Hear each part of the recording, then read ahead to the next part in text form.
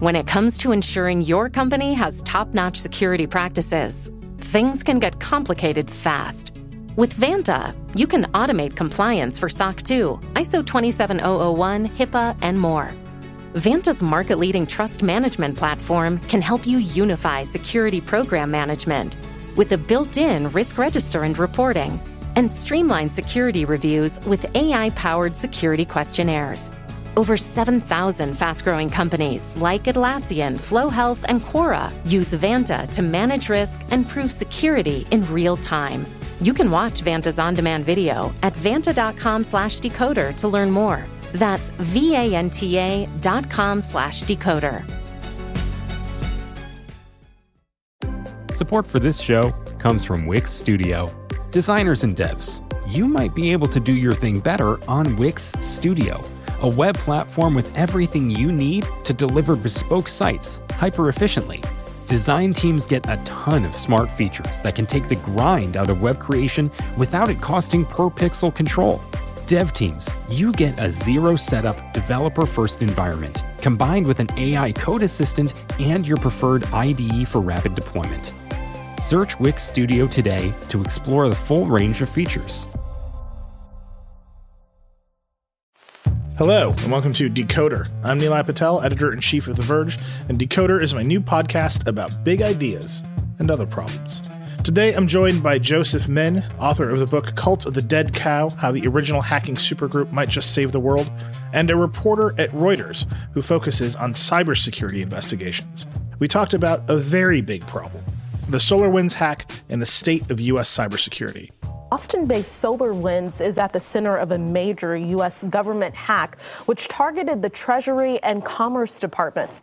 SolarWinds is a dominant player in network management software, and if you work at a big company or other large organization, it's likely your network has SolarWinds software on it. And in December, it came out that a group of hackers, likely from the Russian government, had gotten into SolarWinds, and then used that access to breach everything from Microsoft to the United States government.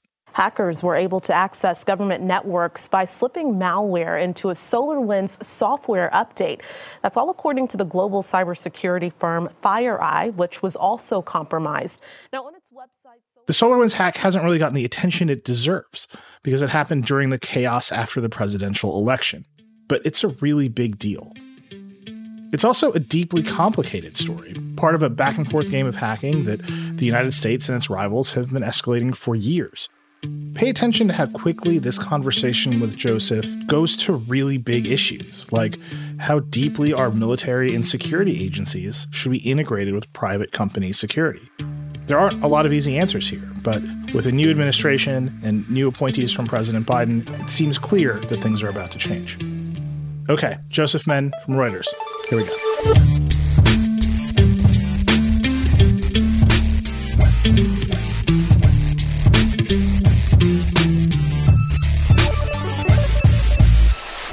Joseph Menn, you're the technology projects reporter at Reuters.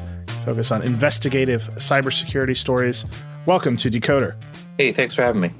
So I really wanted to have you on because I feel like in the transition between the Trump administration and the Biden administration, the story of the SolarWinds hack and its fallout kind of got lost. And I know it's a huge story, but so many other things have happened in our country that it almost to me feels like it's not getting the attention that it deserves. Is that kind of your sense of it too?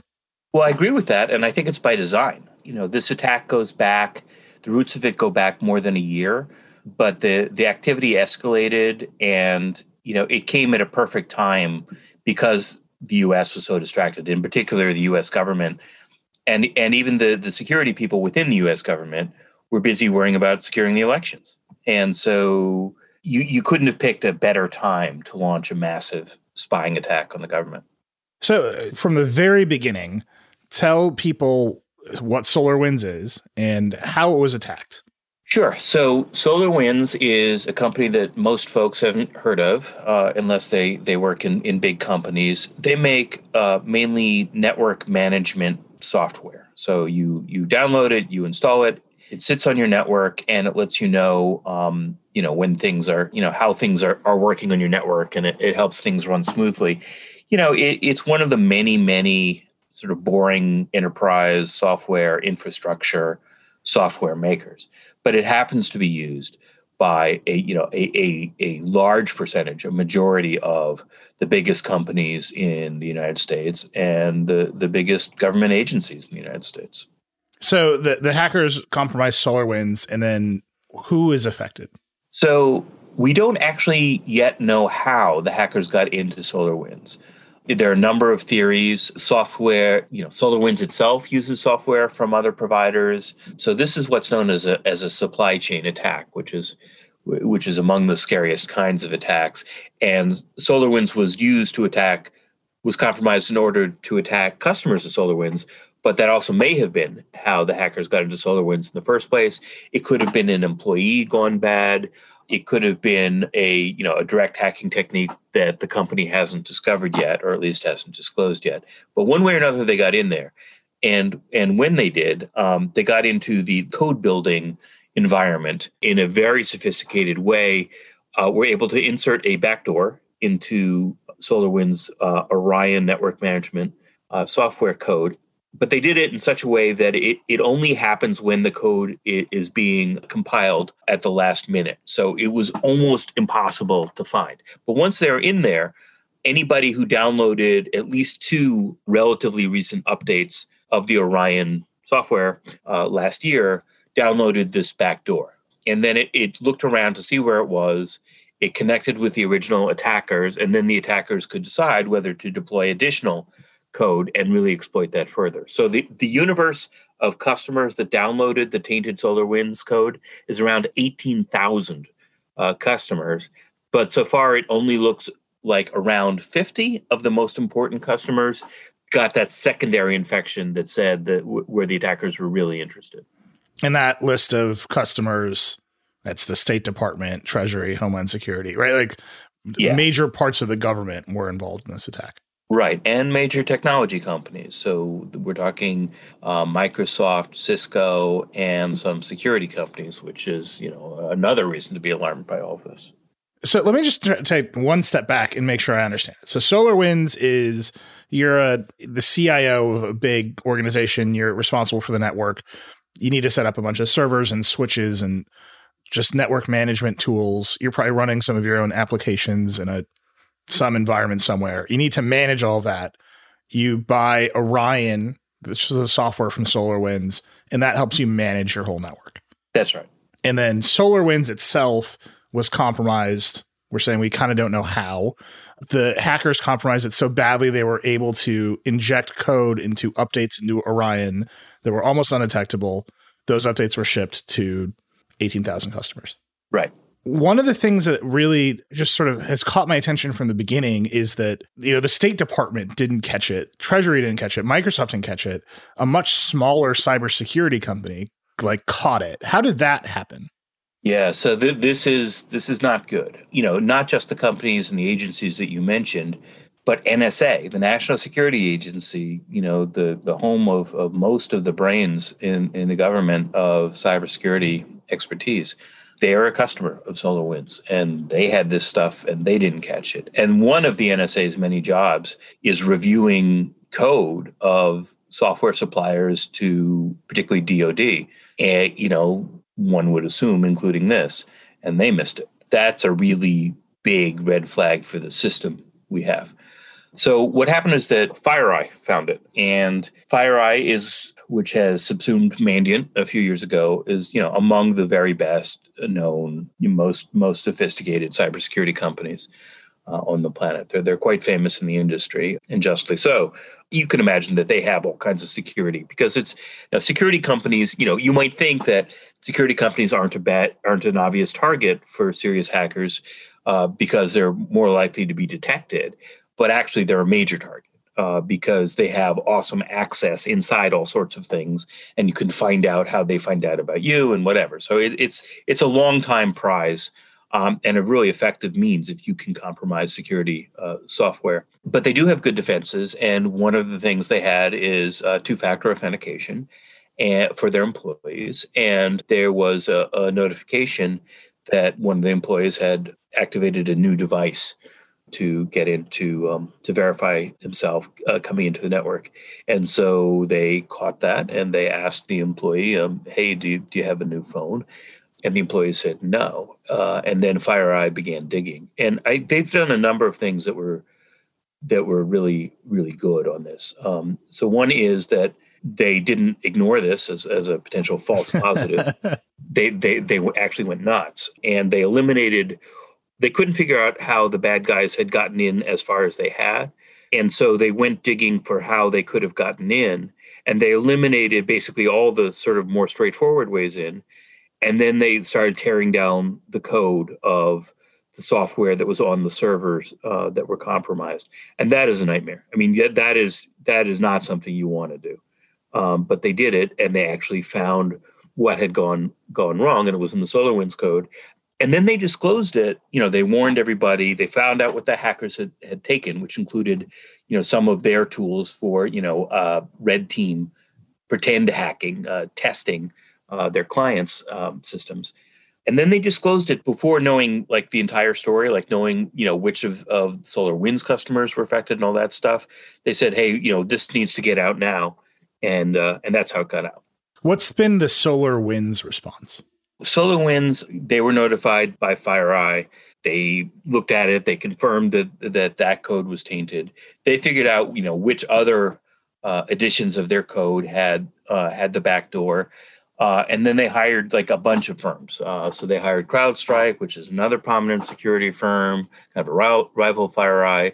They've hired, one of the big consulting accounting firms to do a forensics dive, and then they hired this new firm run by Chris Krebs, the former head of the Cyber Structure and Infrastructure Security Agency within DHS, and Alex Demos. They've hired them to sort of, tell them what to do better in the future, sort of like a culture, how to prioritize the culture overhaul and best security practices.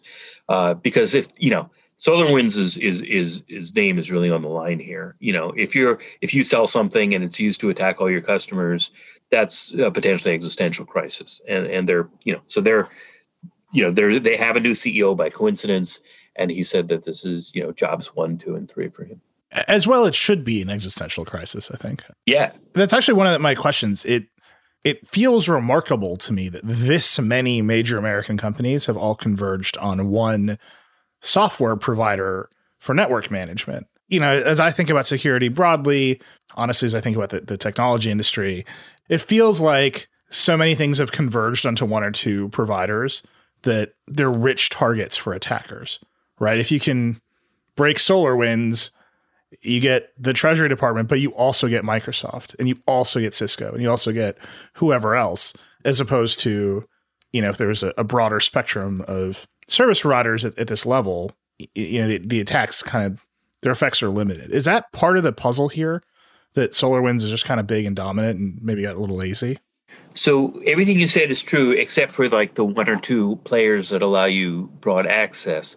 The real problem is that there are 100 companies like this. Yeah, SolarWinds has this major position in network management, but there are all these other companies that are also completely dominant. And this has been like a known sort of point of weakness for the security posture of the country for a long time.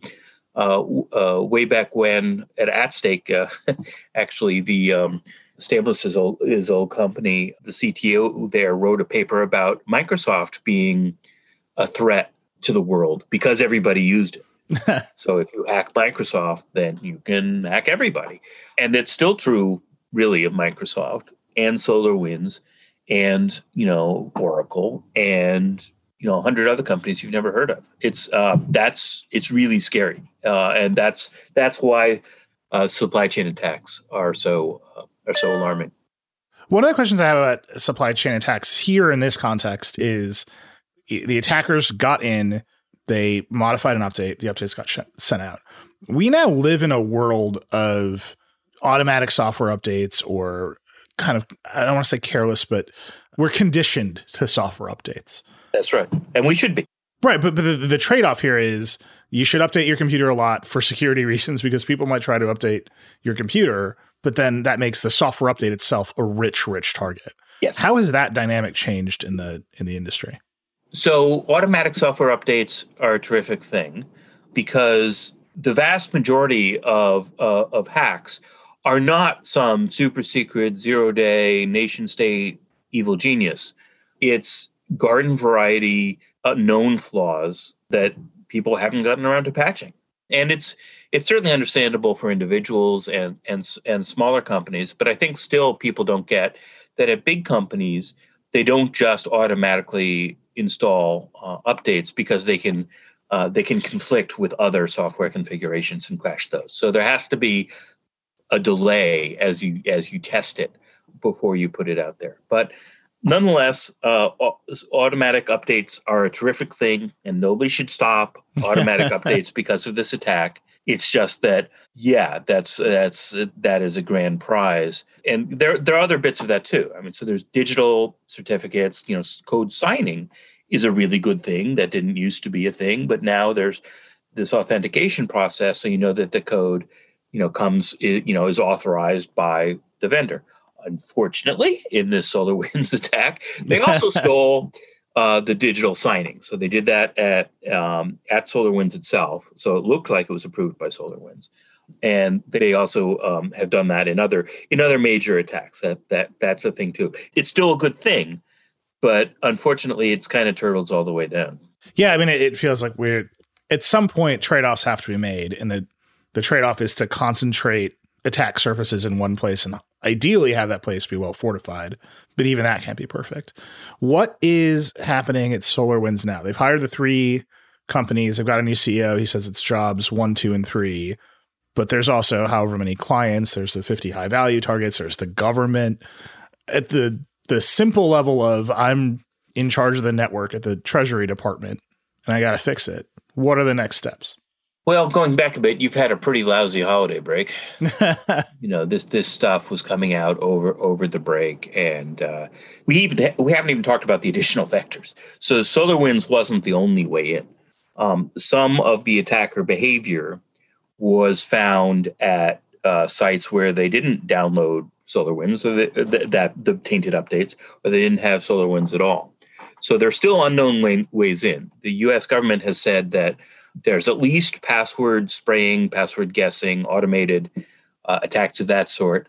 It looks like there are others, and it turns out that Microsoft is also a big vector here. Their cloud architecture is complicated, and they have a system of resellers that sell you Office 365 if you're a big company or an agency. And then those resellers frequently maintain access, and it looks like some of them were compromised. So that's how the attackers tried to get into CrowdStrike, the security firm. That's how they did get into. It looks like that may have been how they got into Malwarebytes, which is another security firm that doesn't use SolarWinds. So if you're in charge of an agency and you're trying to defend it, one of the things you're looking for are these other techniques that came in. Like, was there another way in? The bad guys coming in, their first job is to make sure it's a clean entry and get rid of all their logs to make it confusing about how they got in. But job 2 is putting in additional backdoors. So those could be planted in all kinds of places, which is why this cleanup is going to take months or actually years if you've got a really big network to be sure that they're actually out. There's some folks who say you got to burn down the entire network and rebuild it from scratch. And that might be true for like the highest value targets, bits of the Defense Department. And I should say that there's no evidence yet that they've got into classified networks, which are segregated. But if I was running these agencies, I'd want to be sure of that. The other problem is that it's certainly one of the goals of the attackers was looking at source code, presumably to find additional vulnerabilities. So they did view Microsoft source code. They probably viewed the source code of other big companies, and then they can find new ways of attacks through other means that have nothing to do with SolarWinds. So you got to worry about that too. The Microsoft part of the story to me is very confusing. So they got into Azure, and then Microsoft basically said, this isn't a big deal, even though all of the reporting around it says this is a big deal. And then Microsoft seems to have come around. Can you just walk me through that? Because I as I've been looking at it, it seems like everyone wants this to be minimized and not quite so public. And so all of the statements are a little opaque. But tell me what exactly happened with Microsoft here. Well, we know that, Microsoft did download the tainted code, but that's true, of thousands of companies. So we reported that, and Microsoft said, yeah, but there's no evidence they got into any production systems. It looks like it was contained. I and others reported that, well, it looks like, Microsoft code was used in various other attacks. And then a bit later, Microsoft says, well, okay, actually, it looks like they did get into our source code. They could view our source code. They couldn't modify our source code. So it's still unclear. The problem is when you get to this level of crisis, there's a lot of lawyers and PR people involved. And, God love lawyers and PR people, and they should all make good livings. But sometimes is the enemy of clarity. And what security folks here need is clarity. And also, these investigations are going to be going on for quite a while. So there are actually a number of companies who are saying that there is no evidence of X, but, they're saying absence of evidence isn't evidence of absence, right? We know they were in there where they shouldn't be. They had control of some Microsoft employee, at least one Microsoft employee accounts, maybe more, and the permissions that went with that. And we know Microsoft was used in lots of attacks. We don't know really how we got from A to B or if it was just through the Microsoft resellers yet. This will come out at some point, but it is murky. And there are a number of big victims that haven't disclosed yet, that haven't said that they were compromised. And there will be at least a trickle, if not a stampede, of companies that say that they were impacted. There's a weakness in disclosure law where you have to disclose if you have, if you're in one of the, I think something like 40 states, and there's personal information of people that was compromised, you have to disclose that. And if there's if you're a publicly traded company and it's material to your revenue, then you have to disclose it. But everything else, by and large, you don't. And that's actually most breaches. So one of the worst examples of that is when the F-35 plans got compromised, and you would see, these major defense companies, which I knew had been hacked, not disclose it in their SEC reports. And the reason is that it's not material because the government isn't going to buy an F-35 from somebody else. So it actually doesn't hurt their bottom line, which is, there are big systemic incentive issues here, and that includes disclosure. And that's why it's patchwork. And in my opinion, there should be a federal law that sort of harmonizes this sort of thing. We're going to take a break, and when we come back, I want to ask you, I very pointedly not asked you who was behind it, but I think that's a conversation we should have. We'll be right back. Support for today's show comes from Deloitte. Here's the story of innovation told in 5 words. Try, explore, connect, pivot, transform. See what happened there? As soon as Connect entered the story, innovation became achievable. That's why Deloitte works with clients and tech alliances to bring together the people, ideas, and technologies to overcome, solve, and, of course, transform. Connect to what matters for innovation. Start at Deloitte.com/US/innovate. Support for this podcast comes from Hims. It can be challenging for men to speak about their health, and whether that's a fear of being vulnerable or just wanting to keep things private, there are just some things we would just rather keep to ourselves. Hims knows how you feel, which is why they're looking to provide you the help you need discreetly. Hims is a men's healthcare brand looking to provide simple and convenient access to science-backed treatments for men. The entire process is 100% online, so you can get a new routine of improving your overall health in private. If prescribed, your medication ships directly to you for free and in discreet packaging. No waiting rooms and no pharmacy visits. So while it can be tough to deal with this part of your life, it doesn't mean you have to do it alone. Start your free online visit today at hims.com/decoder. That's HIMS.com/decoder for your personalized treatment options. hims.com/decoder. Prescriptions require an online consultation with a healthcare provider who will determine if appropriate. Restrictions apply. See hims.com/decoder for details and important safety information. Subscription required. Price varies based on product and subscription plan. We're back with Joseph Menn from Reuters talking about the SolarWinds hack. Like I said, I very pointedly not asked you who was responsible for this because I think that deserves some focus. So to the best of our knowledge, who was responsible for these attacks? The U.S. intelligence community and, the sort of top flight private people who often, unfortunately, know as much as the government people all say signs point to Russia. There's some discrepancy over, which agency within Russia. The tradecraft is really, really high. When you say the tradecraft is high, what specifically do you mean? So the sort of amazing disappearing code. They left almost no artifacts from their code. So there'd be, all this careful work, deobfuscating what happened, and then they get there, and then there's nothing. They cleaned up they made all their code disappear. That thing, the fact that they got the code signing certificate, the fact that the backdoor was inserted only when a certain product was being compiled and only at the last minute, that's all really, really high-end stuff that pretty much by itself rules out anything but a nation state. I mean, people underestimate this is a complicated area because, if you're the victim of a hack, particularly if you're a publicly traded company with investors, you definitely want to say this was a nation state of evil geniuses that you couldn't possibly have defended against. And sometimes it turns out to be a 16-year-old, and that's embarrassing. That actually happened with Twitter. I mean, I'm not saying that Twitter said it was a nation state, but it looked like a very sophisticated hack, and then it literally turned out to be teenagers. This is not that. This really is a nation state. I would be very surprised if it's not Russia, which does deny it. There is some overlapping code. It is also true that countries have gotten good at imitating each other's stuff, but I can tell you it wasn't the U.S. And it was somebody that is not after money, because while there was a broad net, again, like the 50 or so whatever known secondary targets where they really went after them are classic espionage targets. The Department of Defense, the State Department, the Treasury Department, the Commerce Department. So, I mean, that pretty much rules out an economic motive. We're down to like a handful of suspects, and there's no reason to not believe the U.S. assessment that it's Russia.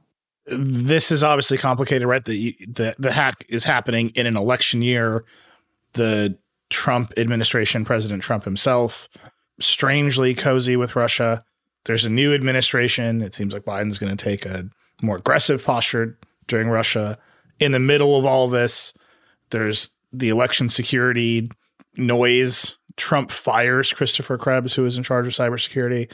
How does that all play into this? Is it we didn't want to say it was Russia too loudly, and now we're saying it a little bit more loudly? Is it the Trump administration did not have a good cybersecurity infrastructure? The shape of that seems really fuzzy to me too. I agree. I don't think that's something that we know yet. It may have been like a bit of insurance on the part of the Russians. Under Trump, the United States government did not aggressively punish, particularly the executive branch, did not aggressively punish Russia for a lot of really bad behavior that other governments would have done more about. There were sanctions, but it was driven by congressional action and that sort of thing. So, you don't have to be a big conspiracy theorist to say that, well, the Russians think, well, we're going to get away, we've gotten away with invading Ukraine. We can do this big hack. And even if we get caught out, this is the least likely White House in memory to sound the alarm and rattle a saber at us. From here, I certainly doubt that there was any foreknowledge or anything like that in the administration of this. But if you're from an attacker perspective, we're distracted. We, the U.S., are distracted, and we have a president that's less likely than predecessors, even if he finds us to yell and scream and threaten sanctions. We've got a new president now. Has their rhetoric shifted? Has the posture towards particularly this hack, but Russia cyber operations, has that shifted at all yet? So that was a very telling sigh. The administration's been on the job for a few days, and in the sort of heated political atmosphere, there's stuff that doesn't, there's a wide spectrum of noise and before things are sorted out. So from the campaign not from the campaign trail, but for the transition, Biden said that this is something specifically that is going to be responded to in a big way. Other folks said this is an act of war. The people who've been at this for a long time and don't have a particular axe to grind are not saying it's an act of war. There's no evidence of destruction. There's no human life lost. And this is classic espionage. It's just that we got owned really badly. It's similar, in my mind, to the hack of the Office of Personnel Management, widely attributed to China some years ago, where they got classified personnel files on the majority of folks in the U.S. government and outside of the U.S. government with a secret clearance or above. That was really, really bad. But it wasn't warfare. That's an espionage win, and we are trying to do exactly that sort of thing to China and Russia and other governments. But I think it's clear that there will be some kind of response. There are going to be hearings on this, but it has a lot of aspects. Like many things, cyber, it has a lot of aspects. There's like, what do we do about how are we sure that country X was behind this? Can we prove that to the world's satisfaction? And then do we respond economically or diplomatically in other ways? Hopefully not militarily, though I suppose that's a possibility. And then there's like, how do we stop this from happening again? And that's really hard and complicated. Involves defense versus offense. It involves the how do you secure the supply chain? What do you do about employees in other countries, contractors in other countries? It's similar to the trade war with China. There's like, computers and the software inside the computers go back and forth, dozens of times before they wind up on your desk. And it is pretty impossible to secure completely. So what do you do about that? Do you try and undo all these global relationships because you're sometimes rivals? If you do, you're going to hurt the economy in a pretty major way. So there are big thorny issues, and it'd be nice if the new administration and Congress take that seriously and try and come up with a plan. It hasn't really happened before. A breach of this scale, right, where the biggest companies in America, the American government itself, that is usually the thing that catalyzes change, that leads to a disclosure law or a reframing of the American posture towards offensive cyber attacks. But because of the transition and the sort of instant quiet from the attacked parties, it doesn't feel like this is that moment. Is there a group of people who are going to come into the Biden administration? Does he have appointees yet who have the expertise to raise the profile of this again and build the political capital to actually make the change? Well, that's really interesting. So this is playing out in real time. Biden has appointed most of the top cyber people as of this morning. There was, one or two key holes, but among other things, for the first time, there's a deputy national security advisor for cyber, who's Ann Neuberger, who's very well regarded, was at the NSA for many, many years, and among other things, was doing the sort of cooperating with industry and defensively part of NSA's mission. There are a number of people who have really strong military and government experience. As of this weekend, the suspected new cyber czar inside the White House is Jen Easterly, who was one of the people that helped create Cyber Command as a separate unit of the Pentagon, the guys who do cyber attacks in other countries. So you have really intelligent, really experienced people. Do they have the kind of, broad blue sky strategic thinking that might help turn around this really gnarly problem? I don't know. We'll see. The fact that both houses of Congress are from the same party probably helps, as does the fact that a lot of this isn't that partisan in a terribly polarized environment. Nobody's a big fan of getting hacked to pieces by the other countries. So I am more optimistic now than I have been in 20 years of covering this, but that doesn't mean I'd actually bet on a complete turnaround. So you're starting from a low bar is what you're saying? Yes. You mentioned that this was primarily an espionage, or it looks like an espionage operation. What's interesting about that is you come after Microsoft to do espionage. Kind of the way Americans would see it is, well, that's Microsoft's problem, right? We don't need the government or the Pentagon or That doesn't merit a military response, right? Which is kind of what you're describing. But at the same time, this is a major national security problem. How does that play together? So that's a really good question. And you put your finger on one of, I think, the biggest issues here. But let me separate out the Pentagon offense response part of it. The U.S. government responded when the North Koreans attacked Sony for dumb reasons.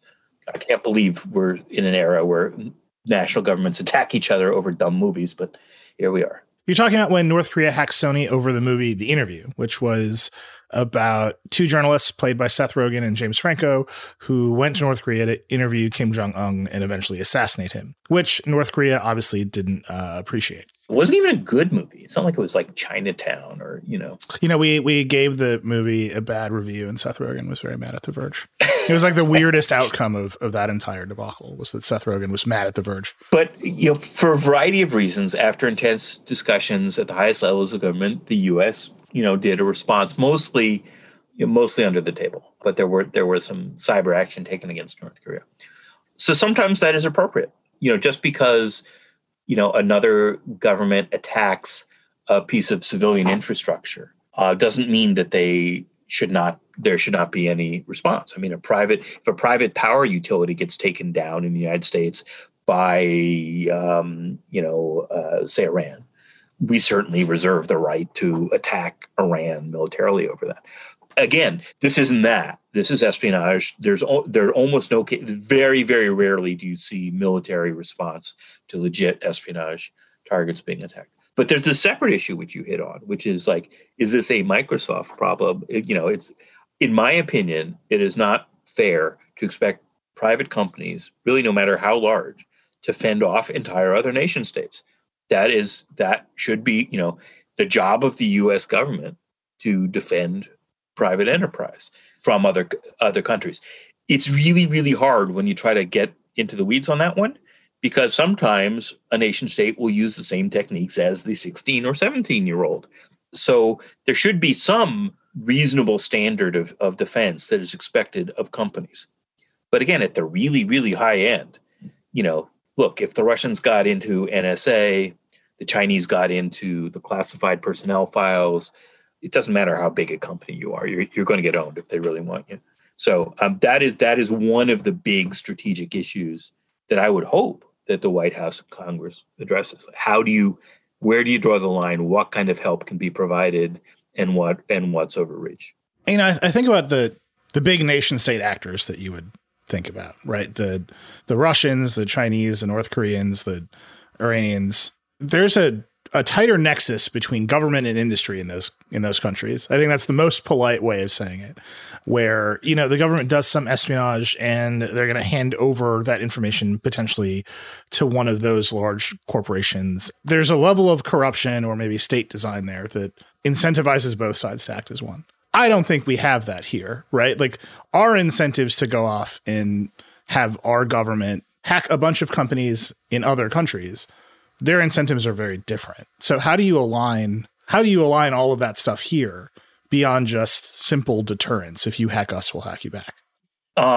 Again, one of those big, hairy aspects to this. You're right that, there's tighter integration between private companies and the state in many other nations.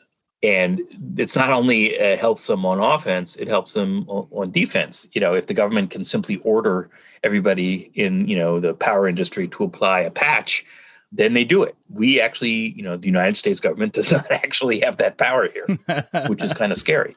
It is also true that the companies that are based in the United States, many of them get a majority of their money overseas. So even if they think of themselves, or, for regulatory purposes, they're American companies, that doesn't mean they're going to march in lockstep with the American government, which makes it really interesting. But remember, you talked about the U.S. government hacking companies in other countries. Well, sometimes, as Snowden showed us, they're hacking American companies in other places. They did that to Google and others in order to spy. So it's really messy. If there is this sort of retreat, this sort of trade war, 10x, where we don't trust, we need a completely American supply chain, whatever that means, then I guess you would have tighter integration, or at least a framework for tighter integration between the government and the private sector. That's not obviously a good thing.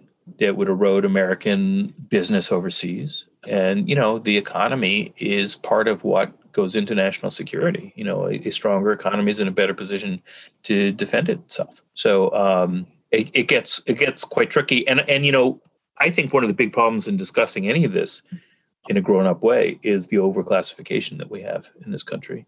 The government tells even members of Congress very little about capabilities and what's actually happening out there. And so there is this kind of shadow warfare happening, this low-level stuff, lots and lots of cyber operations happening. And we have even members of Congress don't know what's going on. So it is hard to have a grown-up discussion about these sorts of trade-offs without greater openness. One of the questions I've been wrestling with, we do it too. In spades. Yeah, when the United States hacks a lot of things all the time inside and outside of the country. Is there a way to just pull that back internationally? Is there a treaty or a set of regulations or rules of engagement that exist or have been proposed to say, hey, this is getting out of hand and all of our economies are in threat? So in theory, yes. I mean, you can certainly have international agreements. You can have, for many years under the Obama administration, it was all about norms, setting norms. And if there was there's an attempt to do that kind of globally, and then maybe we'll do it in a given region. And it hasn't really led to very much. And when there have been big tests, it is widely understood that Russia shut out the lights in Ukraine a couple Christmases ago. The NotPetya attacks were terrible. The WannaCry attacks, which, shut down hospitals. You would think that would have given rise to some sort of international agreements, if anything would. And it hasn't yet. The president of Microsoft, Brad Smith, has been kind of a spokesman on this sort of thing for the industry, talks about kind of a Geneva Convention sort of a thing that would, among other things, exempt civilian infrastructure from these sorts of attacks. But the problem is verification. We can barely verify nuclear treaty compliance. There are so many proxies, both sort of literal and figurative. The line between nation state and crime is deliberately fuzzed up in a number of places. It's really, really hard to ensure that something wouldn't happen. And again, there's never been a deal that really stopped intelligence exploitation. So if there is going to be some kind of global treaty or understanding or something, it would probably be about physical destruction and not about intelligence gathering, which again, this is. Several months ago, I interviewed Andy Greenberg, who wrote Sandworm, which is a book about NotPetya and shutting off the lights in Ukraine. His argument to me was that was the moment when the Obama administration could have stopped it, but instead they set a new norm that this is how we're doing it. We reserve the right to attack back. That the international outcry around turning off the lights in Ukraine was not big enough, and the message was sent, this is in some way acceptable behavior. Do you think that's grown? Was that the moment? Was that an inflection point, or has it just been a steady drumbeat of other things? I think that was a missed opportunity. There certainly could have been, and I think a lot of people think should have been more done there. But again, that was Russia attacking Ukraine. It wasn't attacking us. And I think the response would have been very different if Russia had attacked us in that way. Unfortunately, Ukraine, like some of the Middle East, is kind of a proving ground for a lot of these capabilities. We haven't seen a lot of what nation states could do to key parts of our infrastructure because people haven't so far felt like it's worth it to bloody our nose. But they can. We probably can too. I think if Ukraine had been in a position to respond, it would have. You could certainly make an argument that NATO should have done something. We'll see if, with the passage of time, with people who care more about international alliances, if that stuff gets firmed up. I think a lot of NATO saw the lack of response to that as a mistake. So we'll see how strongly the Biden administration feels about NATO and this issue. There are a lot of things in play, but I think cyber's back on the table now. Biden administration is going to make it a priority. And I think it's going to be a part of basically all major conflicts going forward. So there's no reason why it would not also be subject to treaties, agreements, responses, norms, that sort of thing. We're going to take another break. When I come back, I want to ask you about your book, and I want to ask what happens next. We'll be right back.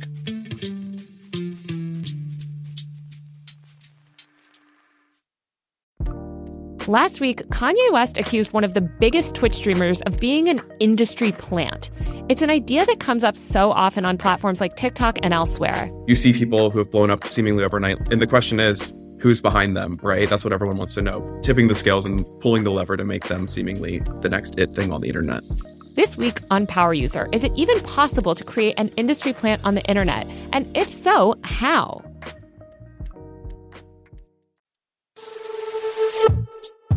We're back with Joseph Menn from Reuters. So as we were, just before we started recording, you were saying there's a little bit of a tie between the book you just wrote, Cult of the Dead Cow, and some of the characters involved in the SolarWinds response. Explain that to me. Well, so the book sort of tells the history of the good guy impulse in security, and it tells the story of these old school hackers from before there was a web, from back in the 80s to the present day, and their sort of moral evolution. And a lot of them turned pro. I mean, some they were like teenagers, pranksters and whatever, and they turned pro in various ways, and they invented hacktivism. But one of the things they did is that in order to make a difference, some of them went to work inside the government, including DARPA, and some of them went into the private sector and founded really important security companies, because that was they thought the best way to actually help with security. And one of the companies they founded was called At Stake, which was an early security boutique where hackers went inside companies like Microsoft and big banks and whatever and said, this is what you're doing wrong. And so brought the hacker mindset inside these companies. And one of the people, a lot of really amazing people came out of At Stake and went to work inside every major tech company in the United States. And one of them is Alex Stamos. So he joined At Stake because he admired these guys, who had testified before Congress about how fragile the internet was. And Stamos went on from there to do, among other things, work at Yahoo as a chief security guy, and then at Facebook, and where he dealt with the Russian disinformation in 2016. And now he teaches at Stanford on big disinformation and related issues. And he is in business with Chris Krebs, ex-US government, ex-Microsoft, and they're running around trying to help SolarWinds and whatever and other companies learn the lessons of this latest hacking spree. So it's a kind of this continuum, and it's like there's these coaching trees where, great basketball coach X trained all these people who then went on and coached all these other teams, and they all go back to the same root of the tree. And the Cult of the Dead Cow story is kind of about that. Alex has been in and around The Verge and our shows for a long time. One of the things he has said about the 2016 election was we were all focused on the wrong thing at Facebook. They didn't know what it would look like. And then everyone in 2020 was worried about Russian disinformation, and the threat ended up looking very different and coming from a different place. I think Chris Krebs has said something similar. We were all focused on the election. We missed this thing.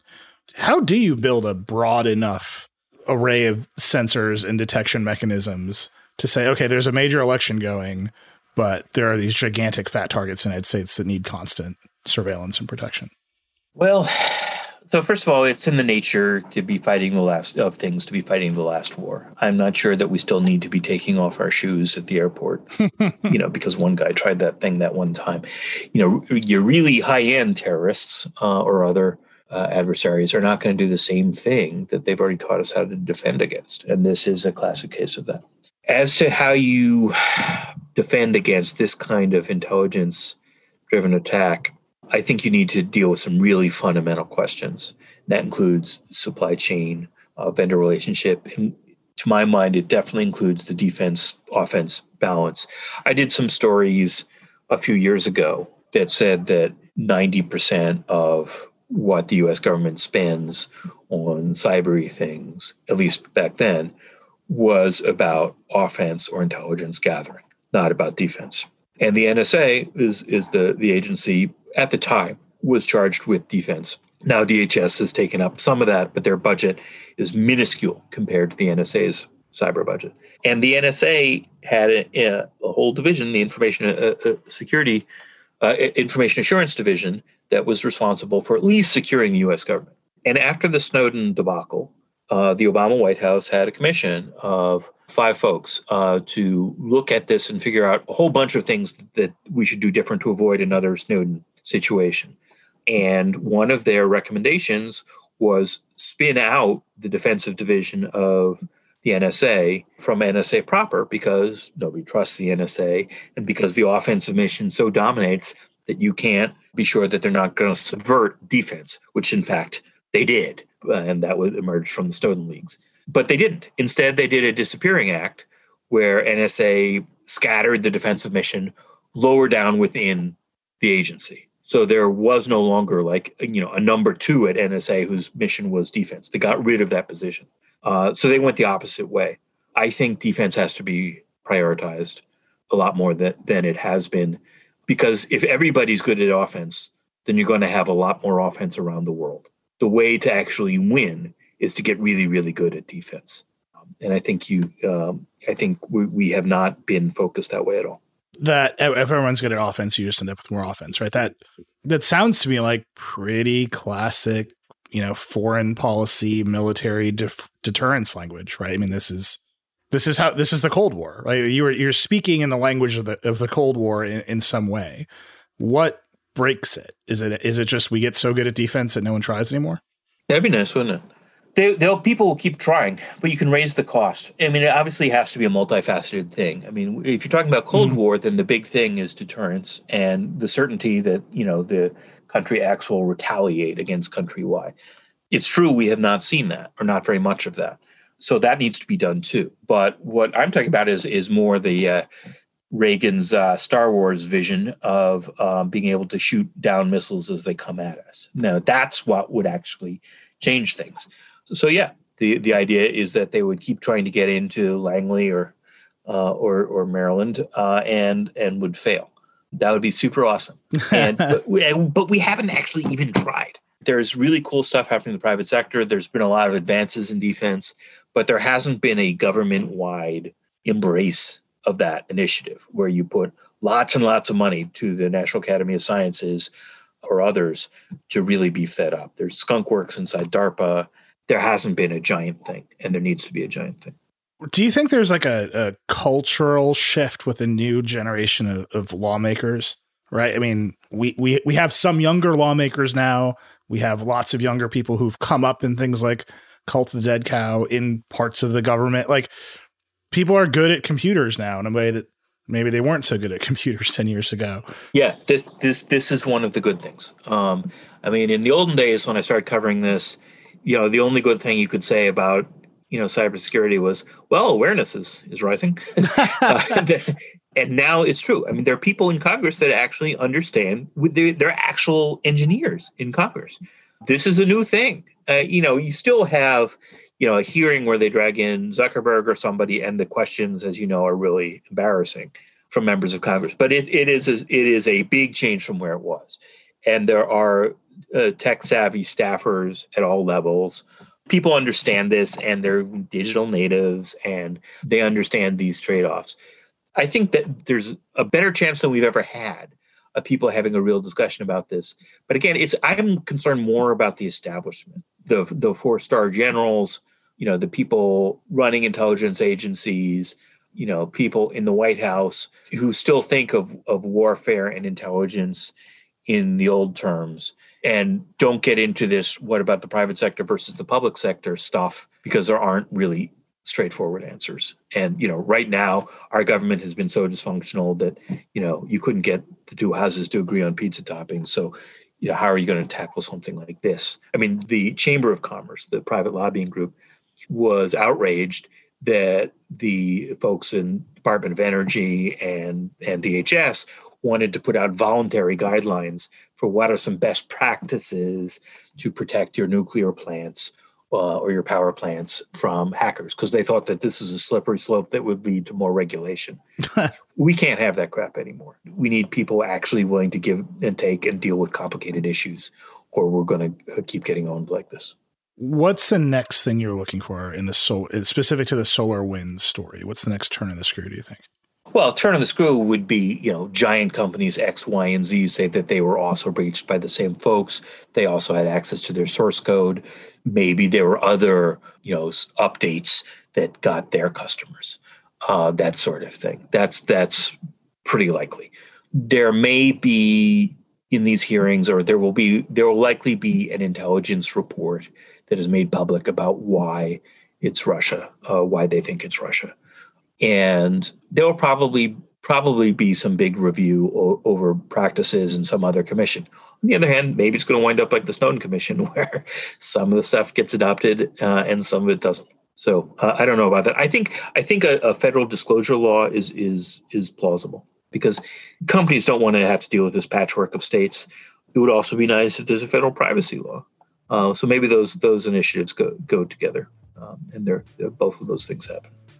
Well, Joseph Menn, technology projects reporter at Reuters, author of Cult of the Dead Cow. That's a new book. You should go pick it up right now. Thank you so much for joining me on Decoder. This was really, really informative. Thanks for having the chat. I appreciate it. Thank you again to Joseph Menn for taking the time to talk today, and thank you for tuning in. I hope you enjoyed it. As always, I'd love to hear what you think of the show. You can email us at decoder@theverge.com or tweet at me directly. I'm at Reckless on Twitter. If you like the show, please share it with your friends. Subscribe wherever you get your podcasts. Decoder is a production of The Verge and part of the Vox Media Podcast Network. Today's episode was produced by Sophie Erickson and Andrew Marino. Our music is by Breakmaster Cylinder. We'll see you next time.